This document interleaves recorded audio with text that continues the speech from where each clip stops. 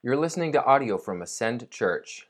For more information about Ascend or to access more gospel-centered tools to grow as a disciple of Christ, visit ascendkc.org.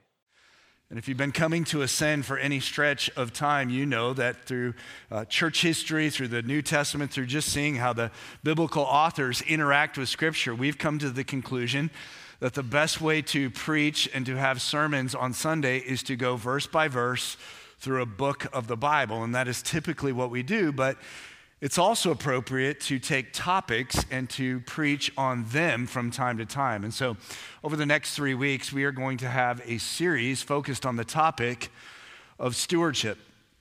Now, somebody was interacting with me this last week and had watched online and seen that we were going to cover the topic of stewardship, and they were asking about this series on tithing. And I said, well, I know usually stewardship is associated with finances, and usually pastors use it to try to get people to give more money. But that's not what this series is. The series is ultimately about stewardship. And to set that up, the best way I can is to think back on the experience of holding my daughters in my arm for the first time. And what's amazing is all three of them had the same experience. And the one that's most vivid is the first time, and that was my daughter, Meg. And I remember I had held so many kids in my arms. I enjoyed playing with kids growing up. And I was looking down at little Meg, just moments old. And I had that moment of realization that this is my daughter. It was one of those surreal moments where as a dad, you start to experience the flood of emotions that is unparalleled. You can't literally have those emotions to the degree that you do when you actually hold that child in your arms. But as I was thinking that this is my child, my daughter, I also had a very quick second thought. And that was this: she's not mine.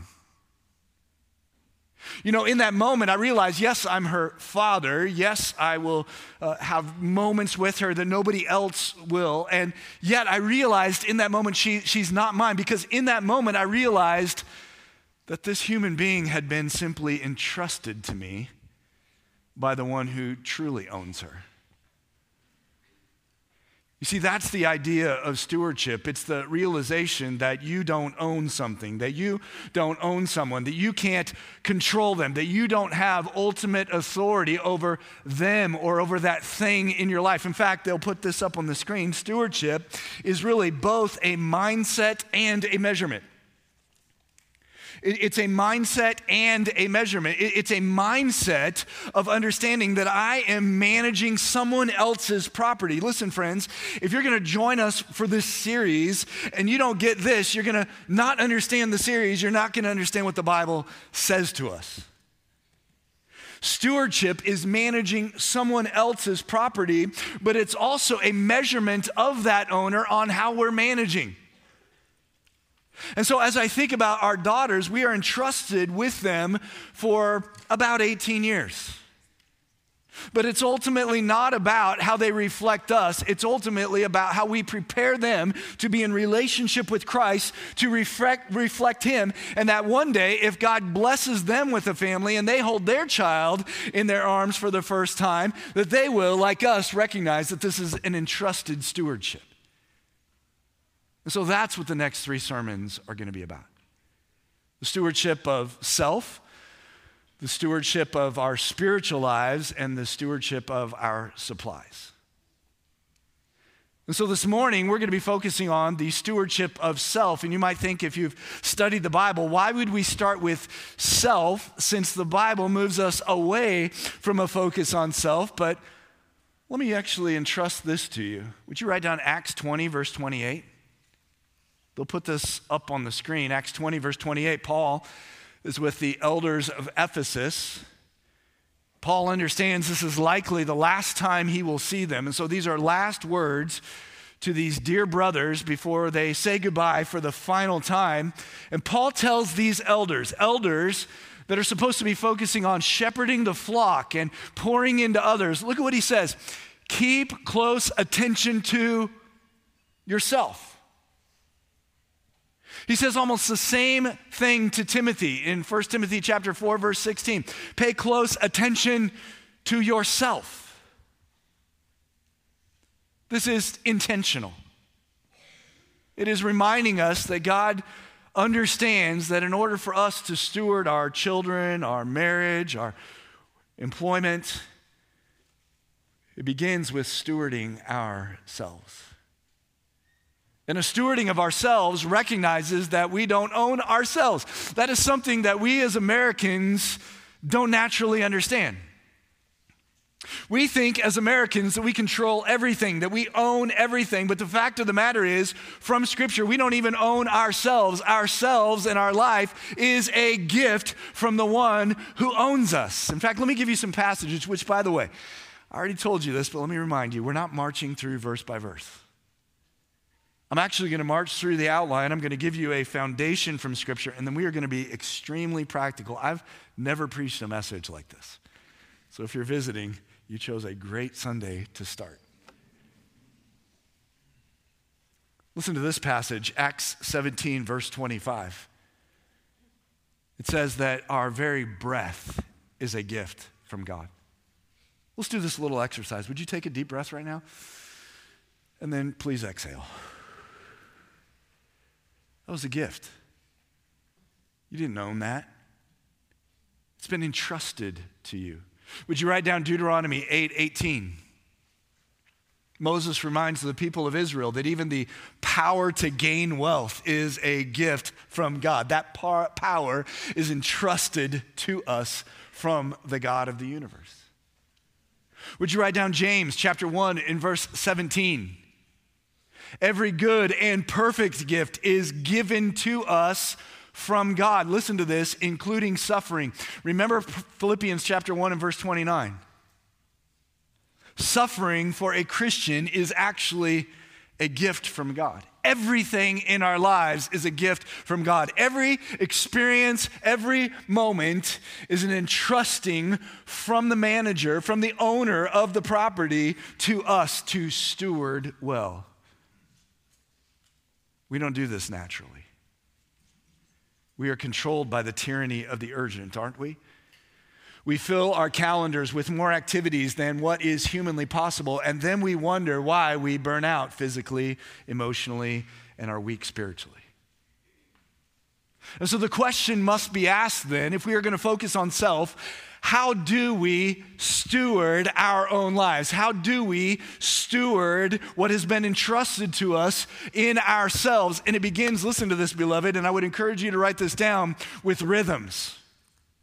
With rhythms. You want to be able to steward your life well, it begins by this concept of rhythms, which you can turn there or it'll be up on the screen. This begins back at creation, Genesis chapter 1 and verse 5.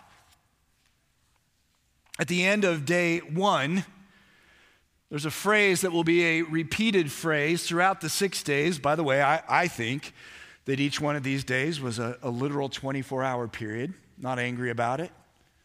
We can agree to disagree.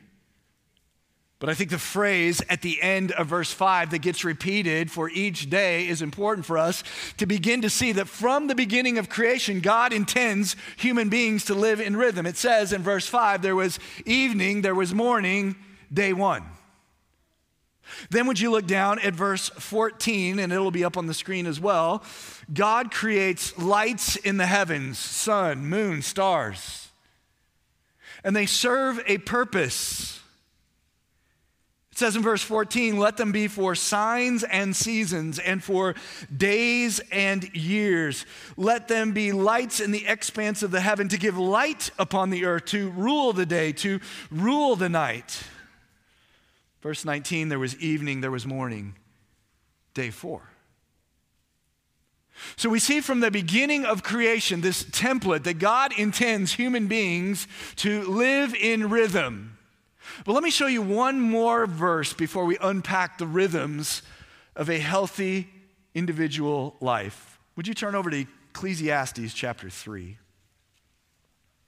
Most of us are familiar with Ecclesiastes 3 verse 1, not because of the Bible, but because of the Byrds, the band from the 1960s and 70s. For everything turn, turn, turn. Maybe the first and last time that I sang that in a sermon. It says there is a season This word season means that there will be contexts of your life that are unique to that season. This is helpful for us because we think about rhythms. We have to understand that not all seasons are the same. The pressures of this season will likely be different than the pressures of whatever next season God brings into your life. But then Ecclesiastes 3:1 says, "And a time for every purpose or matter under heaven." Time is the more technical understanding of rhythms, the hours, the days, the weeks, the months that are set by a clock or a calendar. I share this with you because as we embark on the study of how we steward our own selves, it's important for us to understand that from the beginning of time and from creation, we are given a template for the importance of stewarding our lives through rhythms. That's the big idea you can see in your notes. It is creation that provides for us the template that allows us to order our lives according to healthy rhythms. Let's begin with one of 5 rhythms that I entrust to you, and that is spiritual rhythms. Spiritual rhythms. In fact, you can write this down, or you can look up on the screen, or you can turn there. It's John 15, verses 1 through 11.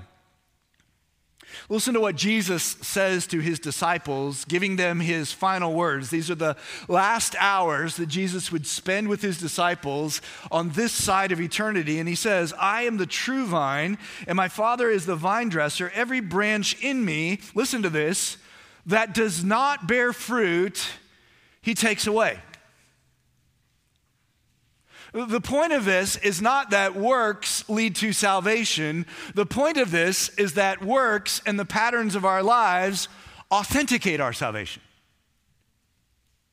We are saved by grace alone, through faith alone, in Christ alone. If you want to know how your sins can be forgiven, if you want to know how you can be saved from eternal judgment, the answer is in Scripture, and it is completely depend on the completed work of Christ. It is Christ's death, it is his resurrection that allows you to be able to even have hope that your sins will be forgiven. Jesus says, if you are completely depending on me, then the patterns of your life will bear fruit. So if you are not bearing fruit, then the evidence is, no matter whether you prayed a prayer, no matter whether you're baptized, no matter whether you shared tears when you prayed that prayer, you're not saved. And so it's important from God's perspective that we as individuals steward our spiritual lives, and the way to do that is through rhythms. In fact, the rest of this passage talks about abiding in Christ. What does abiding in Christ look like? Well, you can write down Psalm 1, verse 2. Psalm 1, verse 2 says, "Blessed is the man who meditates on God's law." When? Day and night. There's rhythms there, aren't there? Hebrews chapter 10, verses 24 and 25, "We do not forsake the assembling of ourselves as a corporate gathering of believers." We are to prioritize the weekly gathering for worship and instruction and equipping of the local church. We are not to forsake that. That is a weekly rhythm. And then it says, we stir up good works in love with one another as the week goes on. These are rhythms. God has entrusted with us the importance of rhythms, which, by the way, let me give you just an outline for rhythms that I would encourage you to write this down, because this then will become the practical opportunity for you that in all 5 of these categories of rhythms, you can put some suggestions that will point you toward health in all of these areas. The rhythms, technical rhythms, are daily, weekly, monthly, quarterly, and annual. Daily, weekly, monthly, quarterly, and annual. And you might say, well, that's not rocket science. I know, right? But how many of us are consistent in spiritual rhythms in these categories? But also, don't forget Ecclesiastes 3:1. There will be seasons of your life when the rhythms of these technical categories are a lot easier. or a lot more enjoyable. So recognize that there will be times of grief when these disciplines will not be as enjoyable. There will be times with young kids where these disciplines will not be as easily accessible, but live in the tension of times and seasons. And let me give you some suggestions for these 5 categories. Number 1, daily suggestions to cultivate spiritual rhythms. Number 1, read the Bible daily. Now notice I did not tell you read a chapter a day or read 3 chapters a day or read 1 verse a day. That's the freedom in Christ for you in your season. But Matthew 4:4, Jesus said to Satan, man shall not live by bread alone on a daily basis, but by every word that proceeds from the mouth of God. Read the Bible. We live in an unprecedented time where the Bible is accessible to you. All of you probably came in with a phone or some sort of electronic device, or at least the adults in this room. Do you know that that device has the ability to ding you in the morning to remind you to read the Bible?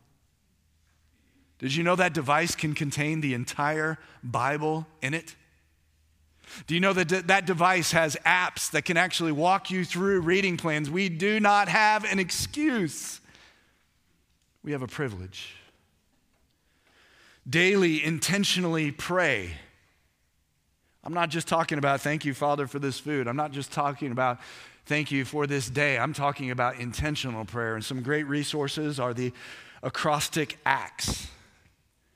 Adore, confess, thank, supplicate. Create a list of people to pray for. Listen to Christ-centered podcasts, and we could go on and on and on, but daily have activities in your life that are spiritual and stirring you toward God's word and toward Christ. Here's some weekly suggestions. Do what you're doing right now. Attend a weekly worship service at a Bible-preaching, Christ-centered, disciple-making church. Attend a small group.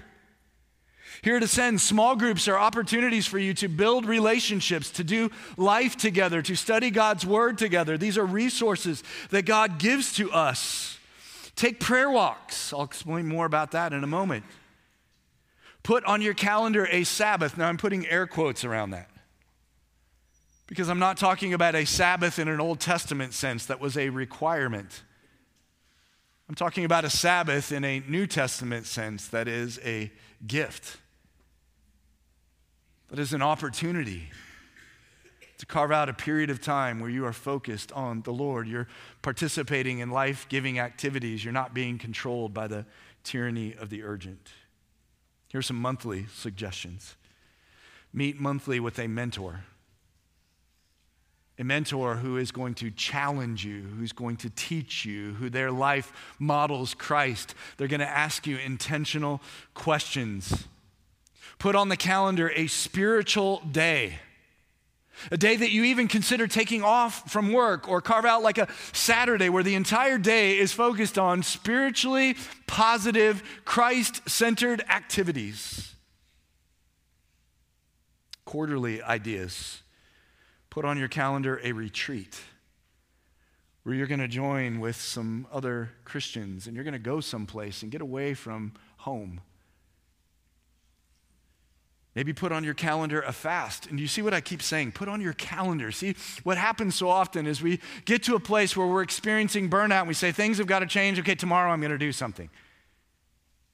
But there's a reason why we've almost gotten to a place of burnout. It's because the patterns of our lives are steering us away from these rhythms. So we do have to get out ahead of them and actually schedule them. Here's some annual suggestions. Attend a conference, like Shepherd's Conference that's going to happen here, I think, next weekend in Sun Valley, California. Attend the Great Commission Collective. I'm already telling you about this. It's going to be in October of this year in Davenport, Iowa, and hundreds, if not thousands, of Great Commission Collective church members are going to be joining us in Davenport to get taught the word, to worship together, to be equipped, to be better stewards of our spiritual lives. Put it on your calendar. Now, are these spiritual exercises and rhythms guarantees of spiritual health? And the answer to that is no. All you have to do is read the Old Testament and see an entire people group that had plenty of spiritual rhythms, and yet by the time Christ came on the scene, they rejected him. But just like the book of Proverbs, the reality is if you do these more often than not, your spiritual life will be healthy. So spiritual rhythms, but number 2, physical rhythms. Physical rhythms. Let me read to you some statistics. 93% of pastors are overweight or obese. 68% of pastors are experiencing high blood pressure. 50% of pastors have some chronic health condition. This is from the National Institute of Health. Listen to this. Nearly 40% of U.S. adults are classified as obese. When asked how many of you ate healthy, less than 50% of Americans answered yes. When asked how many of you had 5 servings of fruit and vegetables over the last week, 42% said yes. We live in an age and a culture of a lack of physical health, and it's no wonder we have a lack of emotional health. Do you know so much of our emotional and mental health ties closely to our physical health? So it's valuable for us as a Christian to embrace this tension. Let me give you a passage of Scripture. Some of you might expect me to go to 1 Corinthians 3:16. Do you not know that your body is the temple of the living God? That's not what that verse means.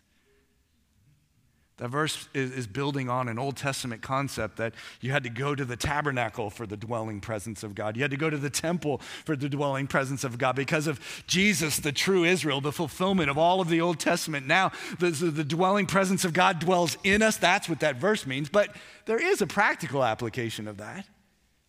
I want to honor my God who dwells in me with a stewardship of my physical and emotional health.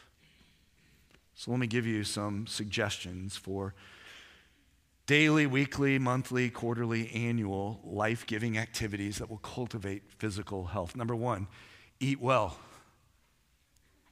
Eat well. Now, that means that you can pass on broccoli.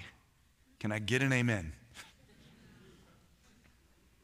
But it does mean that we should be paying attention to what we eat. Now, I'm not telling you how to eat. I'm just saying, how many of us actually sit down and pay attention to what we eat for the purpose of being healthy? Get good sleep.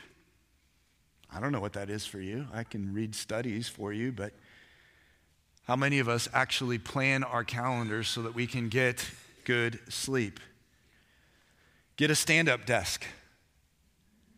You know, when we got stand-up desks for us as a church, I used those, and it was fascinating. I tracked my health on my watch, and the number of calories that I burned standing all day versus sitting is significant. Now, again, I'm giving you these suggestions not because I'm doing them perfectly or because I'm the standard, but because, as my experience shows and studies show, that if we will begin to live in this type of rhythmic planning, it will lead to physical health. Here's some weekly suggestions. Walk, exercise. Do so with a team. Do so with a partner. Do so as you're listening to Christian podcasts, which, by the way, what you're going to notice as I'm giving you these suggestions, a lot of these check multiple categories of rhythms. Here's some monthly suggestions. Designate goals for weight loss, for activity numbers, for times that you are active. Check in on these goals on a monthly basis. But see, it's not just working. It's not just working hard with nutrition. It's not just working hard with sleep and with physical exercise. It's also just doing life-giving, emotionally freeing activities. For me personally, it's video games. I love video games. But I've got to do that in moderation. I can't be addicted to it. I can't be doing it every day. I can't be leaving responsibilities with my family for the sake of this life-giving activity, but you can put it in there. Quarterly suggestions. Train for something. You know, Ben Aranch is such an example to me. He just ran a half marathon. He's training for a full marathon next year. I, Lord willing, will never do that. But all you have to do is look at Ben Arant to see that he's not in that 98% of ministry staff that is obese. It takes intentional planning. It takes setting goals. In fact, use as a quarterly goal the ability to splurge on something that's life-giving. Save up money. Eat unhealthy for a day.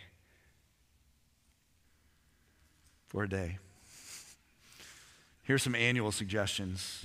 Plan for a marathon. Plan for a cooking class. Some of you may say, well, I don't know how to eat healthy. Well, put on your calendar to spend some money and go to a cooking class where you can learn how to cook more healthy. These are just suggestions, but they are not guarantees for physical health. But just like the Proverbs, more often than not, this type of a pattern of your life will lead to physical health and good stewardship of the bodies that God has entrusted to us. Number 3, relational rhythms. Relational rhythms. We can go to Colossians 3 as a starting point. The phrase one another implies relationships with other human beings. And then Paul unpacks in verse 16 how we do that in the context of the local church. And then he unpacks how husbands do that with wives, and wives do that with husbands, and parents do it with children, and employers to employees, and employees to employers. And there's this idea that God has created us to be in relationship with other human beings. But what I love about this is if you look at this passage, the relational interaction is supposed to be with the mindset of as to the Lord, or motivated by the Lord. This moves us from just normal sociological relational activities to intentional activities. And this is where I want to camp out for just a moment. Because some of you may say, well, Jeff, I'm just not a people person. Some of you might say, people. You know, the gospel overrules our wiring. The gospel overrules even our diagnoses. The gospel overrules our preferences. Let me talk to you who are compassionate people. You look for the people who are suffering the most, the people who are in the most needs. And if you're going to look at your relationships, the majority of your relationships are those types of people. Let me caution you that those types of people are the most draining. So you wonder why you get to a point where you are emotionally and spiritually empty. And some of you might say, well, preach it, Pastor. Yeah, I want to be with people who I'm comfortable with. Let me speak to you. The Bible tells us that we're supposed to pour into others and bring them up toward Christ. So what do we do? How do we know who we're supposed to prioritize in our relationships? Well, guess what? The Bible helps us with that. If you're married, the most important relationship you must prioritize in your life is your spouse. Take that to the eternal bank. And there are too many stories in church history of missionaries and pastors who had incredibly successful ministry lives, and yet their families were a mess. And guess what? They'll give an account for that. And there are plenty of people who have spent time on their children at the expense of their spouse. And so when they are empty nesters, they look at the stranger that is living in the house with them and they don't know what to do. The Bible tells us we are to prioritize our relationships with our spouse. And if you've been blessed with children, guess what? That's the next level of prioritization. It's not your spouse and then work and then the church. It's your kids, pouring into them with gospel-centered instruction, modeling to them gospel-centered lives. And then guess what? I would submit to you the next layer of priority is make sure you have people in your life that are moving you toward Christ. Moving you toward Christ. The people in your schools, if you have access to them. The people in your neighborhood, the people in this church, and they may not align with all of the preferences and hobbies that you enjoy, but find one or two people that when you're with them and you walk away from your time with them, you've been stirred in your heart for greater affections for Christ. You've learned something about God's word. See, these are the priorities that you should have in your lives, and then look for people that you can serve by pointing them to Christ. So let me give you some rhythms for relationships. Here's some daily ones. Assign one meal to your daily routine where the tech is off. The technology is off. We're working on this as a family. We're not great at it, but we try to have during our dinner time, our phones are away, and they're not even accessible. Again, not doing it perfectly, but the times that we have and the times that those have become patterns have led to greater relational health. Look at somebody in the eyes without distraction when you're talking to them. This is a lost art. And I know some of you will say, well, I have a diagnosis that doesn't allow me to do that. And I'm not making fun of this at all. I'm not making light of it at all. And you will have limitations that other people do not have, but it doesn't give you an excuse. Work at this. Engage with people. Seek to understand somebody as they're talking to you. Close the loop of a conversation. As somebody's talking to you, circle back and say, okay, this is what I hear. Am I hearing you accurately? These are all practical tools that will help advance us toward spiritual health. Here's some weekly suggestions. Prayer walks. You might have heard me already say this. I'll say it again. Prayer walks are invaluable for Sally and me. We've figured out this route where we know where the halfway point is, and so we will talk about anything and everything in that halfway, and then we will pray for the second half. And we're checking a lot of boxes, aren't we? We're checking physical, we're checking spiritual, we're checking relational. Set up dates on a regular basis. Text, call, check in with others in your life. Here's some monthly suggestions. Have relationships that are intentionally stretching in your lives. Don't just spend time with people who agree with you and are going to affirm you. Intentionally encourage someone on a monthly basis. Here's some quarterly suggestions. Oh, this one's hard for me as a dude. Start a book club with another dude. I cannot believe I'm doing this, but I'm having a book club with another guy, and I am loving it. I picked a book. He got to pick this next book, and I'm not excited about it, but I'm going to read it. And we're going to learn from each other. And we prioritize this, and we put it on the calendar. We enjoy each other's company, and we're developing a relationship that if I wasn't doing this dumb book club, I wouldn't have. No, I actually love it. Engage with soul care here at Ascend. One of the reasons why we struggle with relational health is because we don't sense that we're equipped to be in relationship with other human beings. Well, what if they drop a bomb on me? What if I don't know how to respond to their question? Do you know that soul care equips us to be able to navigate that? To be able to see below the surface of what somebody's sharing with me? To be able to actually guide them toward the hope and help that is found in Christ? Soul care at Ascend will help grow you in your relational health. Here's some annual suggestions. Visit your mentor in person. Visit a mentor in person. Visit somebody who in your life has made an impact. Maybe a coach from your growing up years or a teacher.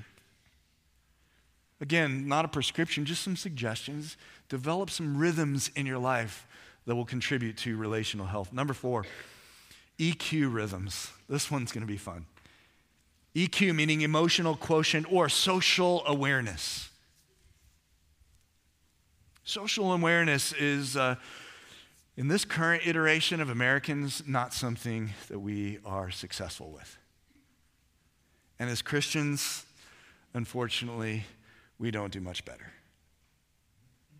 Let me give you a practical example of that you'll probably see out in the lobby, maybe not after I've just mentioned it. Have you ever been in a conversation with somebody and somebody walked right into your conversation? That is low EQ.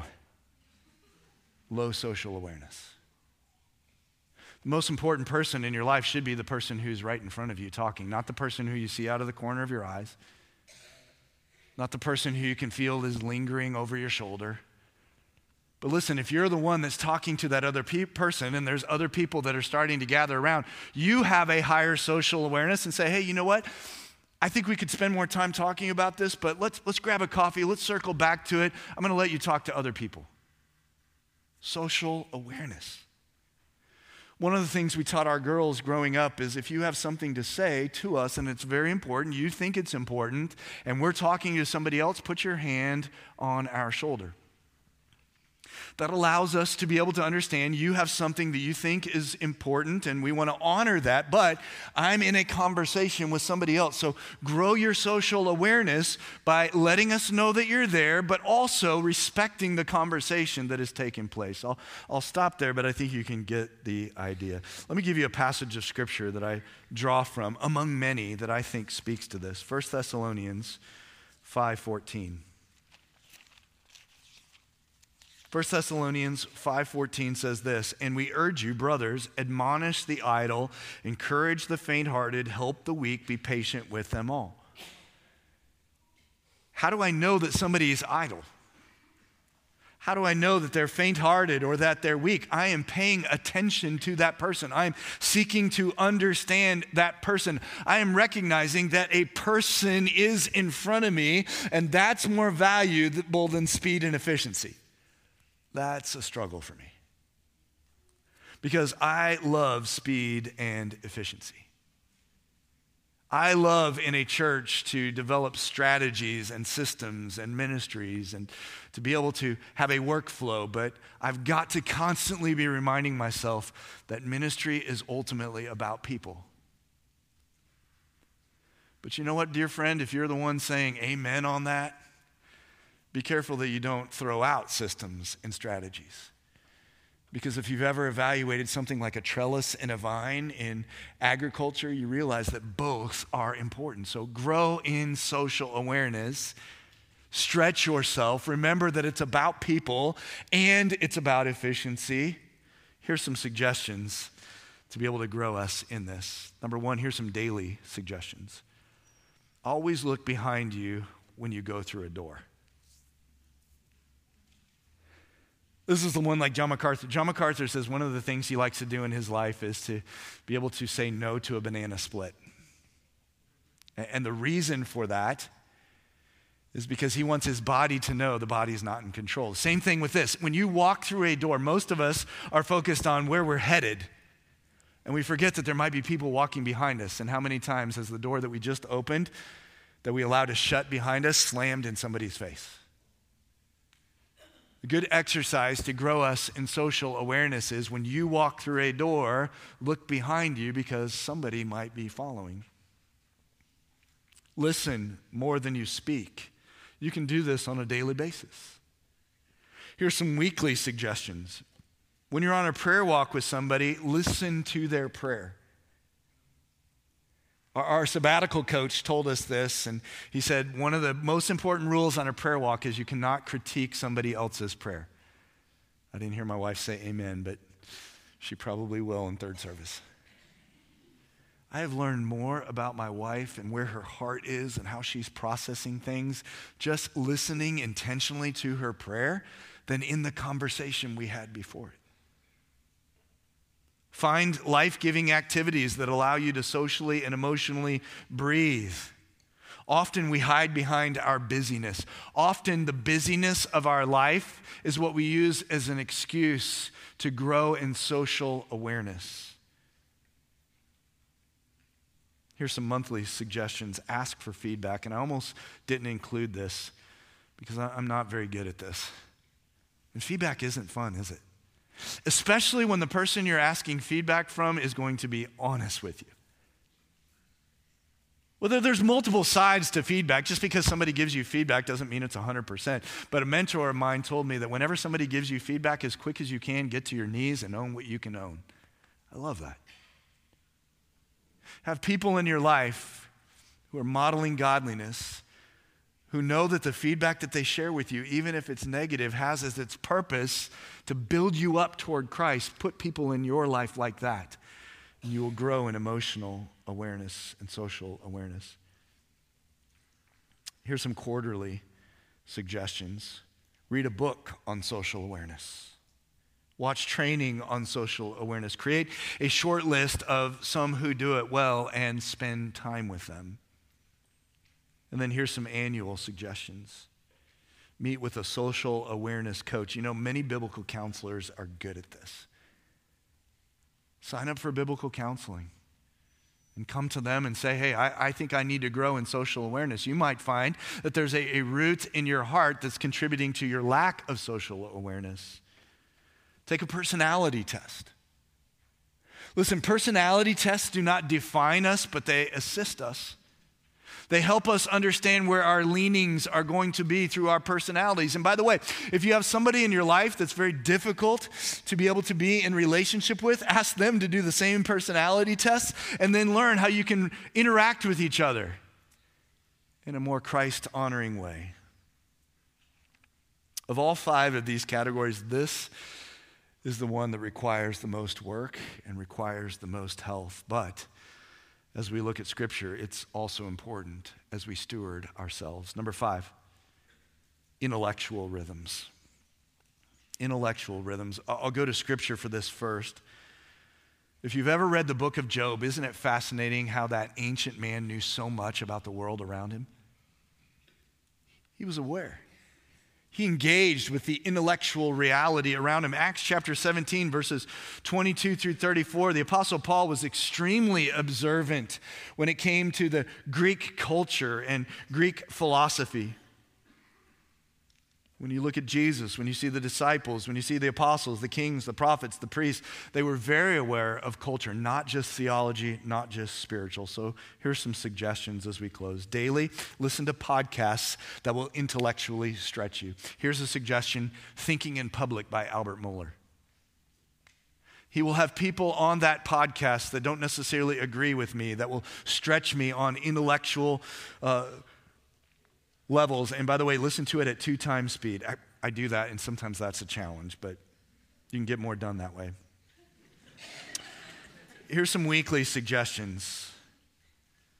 Listen and read books. Listen to and read books from people who have convictions on the other side of your convictions. Stress test your opinions. Here's some monthly suggestions. Meet with somebody who's more experienced than you in a particular area. Ask intentional questions. Here's some quarterly and annual suggestions. Learn a new skill. Read books that are intellectual, non-theological. Here's one I would recommend to you. It's called Power and Liberty. It's about the original documents that founded our country. So many of us throw around Constitution, especially people who are more political as Christians, people who might lean toward Christian nationalism. And we throw in all of these concepts about the Constitution. Read first source documents and learn about the Articles of Confederation. Learn about the Federalist Papers. Learn about how the Constitution intended the 3 branches of government to function, and then compare that with where they are today. I'll stop there. This does not guarantee intellectual health, but I can promise you that more often than not, it will lead to growth. So what do we do with all of this? Well, we stop and we recognize that God cares deeply that we steward our own lives, that our own lives are not our own, that we don't ultimately control them. And God has graciously given us rhythms that we can have, that I commend to you that if you don't have any or most of these rhythms in your life, start today. It will lead to an even greater stewardship of yourselves. Would you pray with me? Father, thank you for the opportunity we've had this morning to be extremely practical. I thank you for the way you've used your word and other Christians in my life in these areas to cultivate rhythms of health. I pray that we would focus on our lives not for our own good and what we can get out of it, but as entrusted opportunities for us to bring glory to you. And as we intentionally lean in and begin to develop better routines and disciplines in these areas, I pray that you would allow us to see what you can see, and that is growth and health, that we would more accurately reflect Christ and draw others to him, so that one day in all 5 of these categories we can stand before you and hear those most desired words, "Well done, good and faithful servant." I pray these things in Jesus' name.